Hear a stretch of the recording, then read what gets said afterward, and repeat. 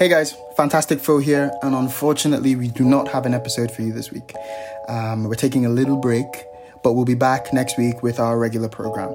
If this is the first time you're hearing this, I'm sorry, but it's your fault. You should have been following us on Instagram, and then you would have heard the news, and then you wouldn't be upset and standing there thinking about what you're going to listen to for 45 minutes on your commute to work. I don't know if that's still a thing. But we're not going to leave you hanging, so here's some recommendations of some of our favorite podcasts to tide you over for this week. Just this week. We expect you back next week, listening to us, listening to others. Okay.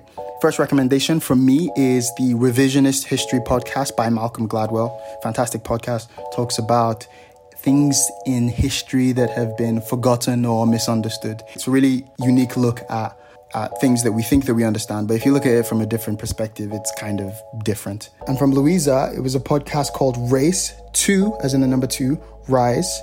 And this is a podcast for women everywhere. And the way we are inform, inspire, and entertain, they are to uplift, empower, and inspire. So we're cousins. So definitely check out those 2 podcasts, and we'll be back with you next week. Bye-bye.